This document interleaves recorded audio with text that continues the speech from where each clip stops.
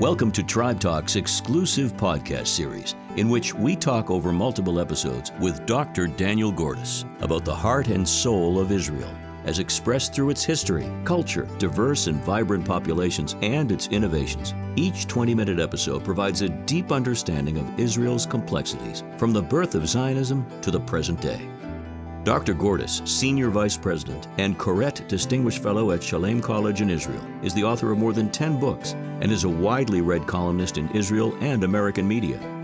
TribeTalk.org is an information and resource hub for Jewish young adults. It's uniquely designed to give students the tools they need to wisely choose colleges and to address anti-Semitism and feel empowered in their Jewish identity from before they go off to college and through their college years and beyond. And now, Dr. Gordis. Hi. In today's segment, what we want to cover is the beginning of the peace process with the Palestinians. Over the course of our look at Israel's history, we've talked about the peace process with Egypt. We've talked about other attempts at peace with other neighboring Arab states. But at the point in history that we're at now, we're really going to start to get to the nitty-gritty of Israel's relationship with the Palestinians. That really begins to happen in the 1990s, but we're going to back up a little bit just to make the story come up to date. Yasser Arafat founds the Palestinian Liberation Organization in 1964. We talked about how that happens before the occupation, so it's important to remember that the PLO, which was committed to Israel's destruction, develops before there is even an occupation. We've talked about that a couple of times, but it's important to mention it once again. And in 1974, in November 1974, Arafat is actually asked and invited to address the General Assembly of the United Nations, which is a pretty extraordinary thing for a man who's known throughout the world as a terrorist. And he comes and gives a very famous speech at the UN, which is called the Olive Branch and Guns speech. It's called the Olive Branch speech because he talked about how he was reaching out an olive branch to the Israelis and it was time to make peace and so on and so forth. But what everybody who was present noticed was that on his belt, Arafat actually had an empty pistol holder, a holster on his belt. He had come apparently to the UN with the gun. Obviously, he couldn't bring the gun into the UN itself, but he kept the holster on.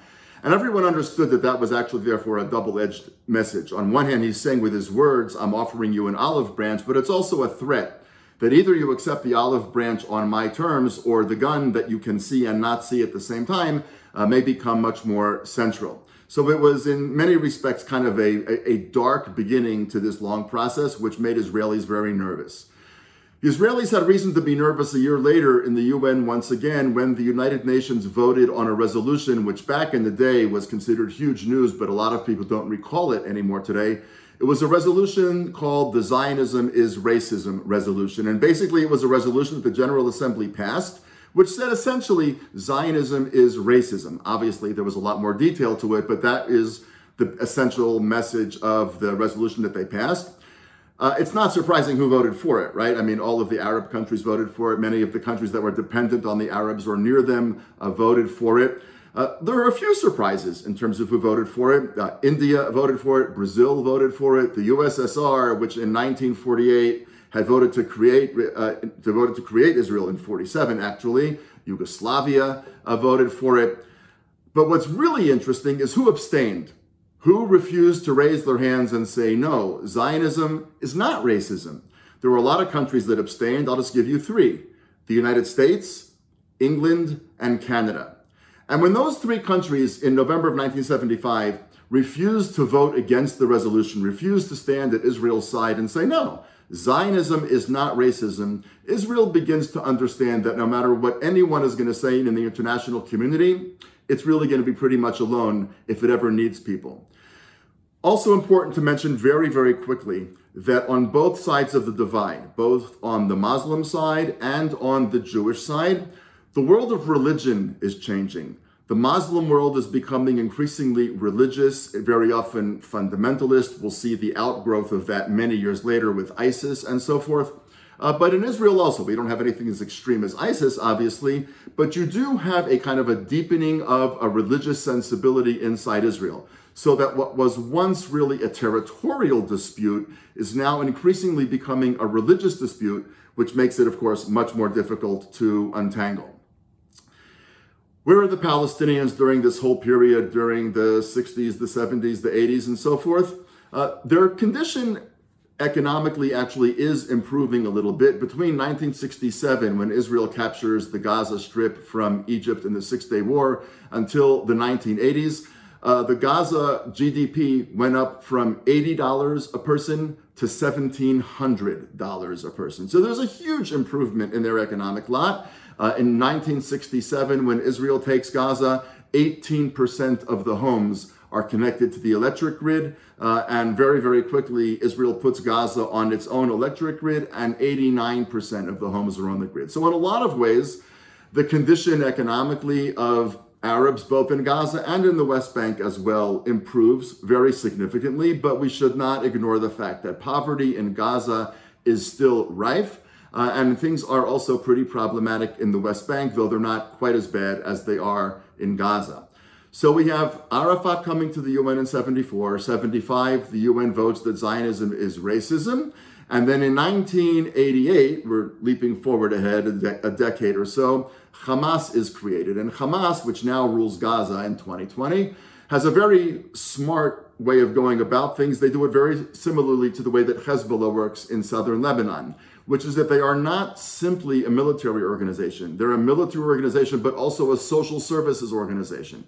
So they provide food, and they provide health services, and they provide education, and they have, obviously, a very extreme military wing. But what the brilliant move about providing social services does is that it actually buys the loyalty of the local population. Because without Hamas, who's going to educate our kids? Without Hamas, who's going to provide doctors and so forth? And Hamas, by the way, is explicit that its purpose is not to get free from Israel in the Gaza Strip. They are explicit to this very day, by the way, that their purpose is to destroy the state of Israel. There can be no Zionist entity, as they call it, anywhere between the river and the sea, meaning the Jordan River and the Mediterranean Sea. In July of 1988, Jordan, from which Israel had captured the West Bank in the Six-Day War, says, we don't want it back. In other words, they renounce any claim to the West Bank, and now the Palestinians recognize they're in no man's land. Jordan doesn't want them back. They are controlled by Israel, but don't really want to be controlled by Israel. And this is just basically heating up more and more and more. Now, when does the first Intifada, as it's commonly called, begin? It begins really at the very, very end of 1987. The region is heating up, there's no question. Tensions are rising on both sides. But in December 1987, an Israeli truck driver accidentally runs over 4 Arab workers in the Gaza Strip. It was clearly an accident. There's really no question anymore today. It was debated back in the day, but it was very clear. It was just a horrible traffic accident, and 4 Palestinians were killed. But that unleashed years and years and years of frustration and anger on the part of Palestinians. And in this uprising, Intifada basically means in Arabic an uprising. There are massive protests, rocks being thrown at soldiers, Molotov cocktails being thrown at IDF soldiers. It's very important to point out that for the most part, this Intifada, this uprising, is directed at Israel's security services. It is not directed at Israeli civilians. There's some exceptions to that, but by and large, this is a mass wave of protest against Israel's presence in the West Bank and in the Gaza Strip. Israel is taken completely by surprise. It's held the West Bank and Gaza now for 20 years. There really hasn't been a problem as far as Israel was concerned, rather blindly on Israel's part, quite obviously. And it responds by basically putting 80,000 soldiers on that particular issue. And what you have, of course, as CNN and other channels, begin to film what's happening, you have young Palestinian kids, 13 years old, 14 years old, throwing rocks at soldiers. And the soldiers, of course, have helmets and bulletproof vests and, M16s or Uzis back in the day. And it just looks terrible in terms of the graphics. It just looks really terrible on international TV to see these young, essentially unarmed, even though Molotov cocktails can be very dangerous, essentially unarmed young Palestinian kids against very heavily armed Israeli soldiers. And this really begins to shape the opinion in the world. And Israel may or may not be winning on the field in terms of shutting down the Intifada, but it is 100% losing in the court of international opinion. And slowly but surely there emerges this idea in the international community, this has got to stop. We have to begin to negotiate an end to Israel's control of the West Bank. There are obviously divisions inside Israel. There are hard right people who say never. There are moderate people who say, yeah, we want out of the West Bank, but not in response to this, because then we'll just convince them that violence works. And there are people on the left who say, yeah, we should have done this a long time ago. Let's actually have this conversation. There are two major conferences that take place. One takes place in Madrid in November of 1991. Madrid doesn't really accomplish very much of anything, except the Israelis do insist that if there's going to be any negotiation whatsoever, the UN has to undo that Zionism is racism resolution, which it does. It undoes it shortly thereafter. But it's, kind of when you separate kids in a fight, you say to them, I need you to apologize to him. And they say, okay, I'm sorry. And it's very clear they're not sorry. And it's very clear that public opinion in the United Nations had not really changed. It's just that they understood that Israel was not going to negotiate with anybody unless the Zionism is racism resolution was revoked. So Madrid kind of gets it started, but doesn't really change much. What follows, of course, is the Oslo Accords of 1993. Now, it's not going to surprise anyone either that the negotiation process in Oslo is incredibly painstaking and very fraught and very complex. And it's also not going to surprise anyone that in a setting like this, we really can't talk about all of the nitty-gritty of what Oslo involved and who was negotiating and who participated and who didn't participate, etc., etc. Let's just jump right away to the final outcome of Oslo. What did Oslo essentially do? In contradistinction to what many people think, Oslo did not create a Palestinian state. Oslo created the Palestinian Authority, which still exists to this day, which Mahmoud Abbas currently runs. Yasser Arafat ran it first, and then Mahmoud Abbas now runs it. And the Palestinian Authority was meant to be the local democratic, we'll come back to that in a minute, democratic authority that would basically become the government of the Muslims, the Arabs on the West Bank, to a certain extent the Gaza Strip, but that's a separate issue. And the West Bank gets divided into three areas, areas A, B, and C. Area A is an Arab area, which is going to be completely under the PA control. Area B is going to be shared security control of Israel and the Palestinian Authority. And Area C, which is the areas that are populated almost entirely by Jews, will be exclusively under Israeli control. And the idea is that this will be the beginnings of the Palestinians beginning to build what the Jews had built in the Yishuv way, way back when. The beginnings of democratic functioning and educational systems and tax systems and so on and so forth.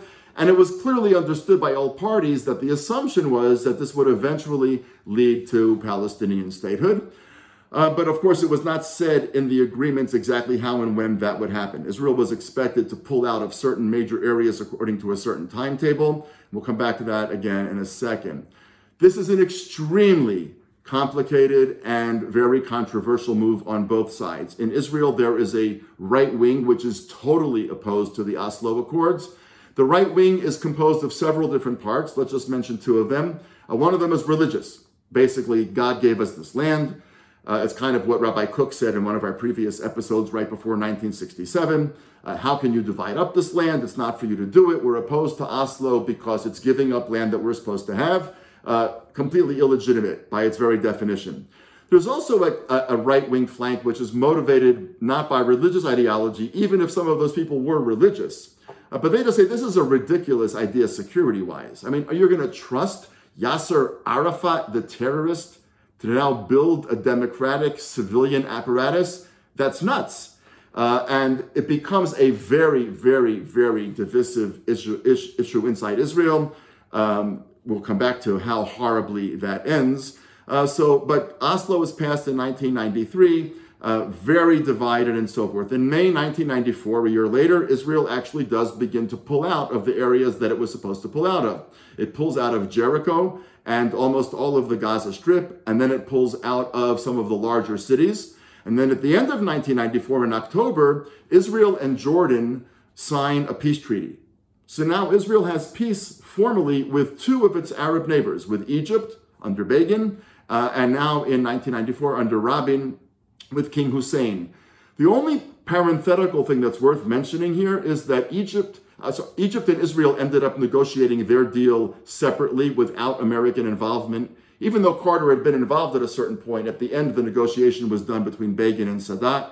And here too, Israel and Jordan negotiated directly without any American involvement. The Americans were actually annoyed to a certain extent that this all went forward without them, but it reminded a lot of people of this, that when the two parties, any two parties, are going to make a deal, it's because the two parties want to sit down and make a deal, and foreign involvement, whether it's the European Union or the United States or anybody else, may be more problematic than people imagine. But while Israel is pulling out of Jericho and other major cities, and Israel signing a peace treaty with Jordan in 1994, there is all of a sudden a huge explosion of terrorism on the part of the West Bank, Hamas, and some in Gaza as well. There are more people killed between 1994 and 1996 in Israel, Jews we're talking about, that had ever before been killed in that amount of time, leaving wars aside, obviously. Just to give you an idea, let's just take a week and a half from 1996 towards the end of this period. On February 25th, 1996, Hamas bombs the Ashkelon bus station, killing one person. The very same day, Hamas bombs the number 18 bus in Jerusalem, killing 26 people, and Hamas claims responsibility, makes no pretense that it didn't do it. About 10 days later, on March 3rd, Hamas bombs the number 18 bus in Jerusalem, again with a suicide bomber, this time killing 19 people. And then the next day in Dizengoff Center in Tel Aviv, Hamas sets off another suicide bomber, 13 people dead. The numbers are incredibly high. Israelis feel unbelievably unprotected. The army seems unable to stop the infiltration of these suicide bombers into Israel. And Arafat, who is expected to denounce this, denounces it with a wink. He says, yes, no, we shouldn't do that. He says it in English. He doesn't say it in Arabic. And it's very clear to people who understand that actually not only is Arafat not denouncing it, he's doing nothing really serious to try to stop it.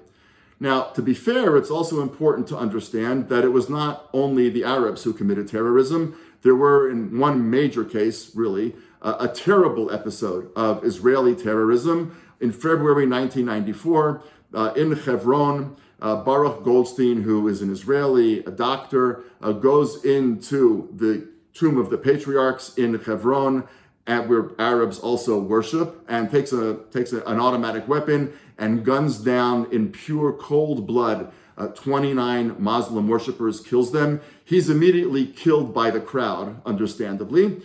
But the problem with what Goldstein did, aside from the horrible moral banality of the whole thing, with the horrible dimension of Goldstein was not only the murder that he committed, but that it enabled people to say, oh, you see, there's a kind of an equivalence here. The Muslims commit terrorism and the Jews commit terrorism. It's a bunch of crazies on both sides. And while what Goldstein did was totally unforgivable and morally reprehensible, it's important to understand and to be honest that Goldstein in no way represented the position of the Israeli government. Had he survived the attack, he would have been convicted, but he's killed by the people in the tomb.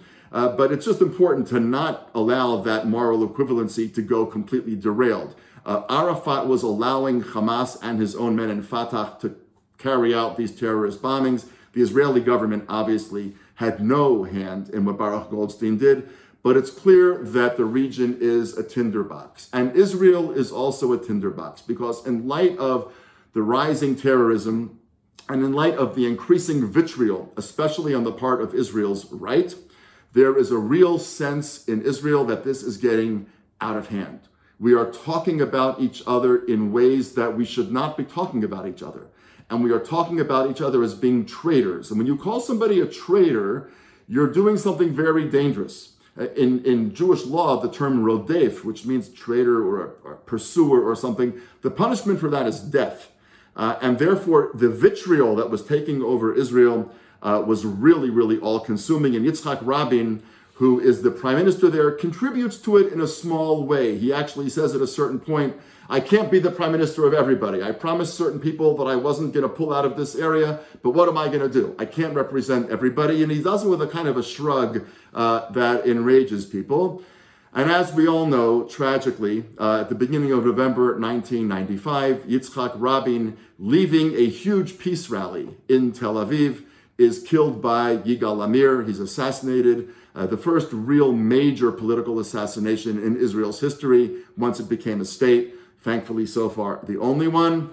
But that, of course, sets the country completely, it makes the country completely beside itself. For those of you who've seen videos, and you can find them on YouTube, Israeli youth, teenagers, people in their 20s, lit candles across the country by the tens of thousands. Something about what Yigal Amir had done shocked Israel back to its senses. And people wondered, have we really started to come completely apart? Are we really that unglued? Do we really hate each other that much over the question of how and whether to make peace with the Palestinians that we're going to now kill our prime ministers? And of course, this isn't any old prime minister. This is Yitzhak Rabin, who had liberated Jerusalem in 1948. This is Yitzhak Rabin, who had been in the Palmach in the pre-state era. This was Yitzhak Rabin, who was the person who was shaking Yasser Arafat's hand on the White House lawn in 1993. This was a person of gigantic status in Israel, and a law student pumps bullets into him, and he dies a very short while later in the hospital. There are those people who say, who knew Rabin personally, that he was so exasperated by Palestinian terror that he was actually thinking of pulling out of Oslo before he was assassinated. We don't know if that's true or not. What we do know is that he didn't pull out of Oslo, at least until the time that he was killed, obviously. But we also know that with Rabin's assassination, a bullet is also fired into the peace process. The peace process is not entirely dead yet. We'll talk in a little while about how that happens. But it's really in 1995, in large measure, as a result of Israel's right wings being totally opposed to the peace process and the explosion of Palestinian terror after the signing of Oslo, where the whole region basically becomes combustible, and the architect of Oslo and the architect of peace, Yitzhak Rabin, dies, and with him, of course, dies one of the major hopes for peace. Thank you for joining us. We encourage you to listen to the next podcast in this series with Dr. Gordis and remind you to visit our website, tribetalk.org, for more resources.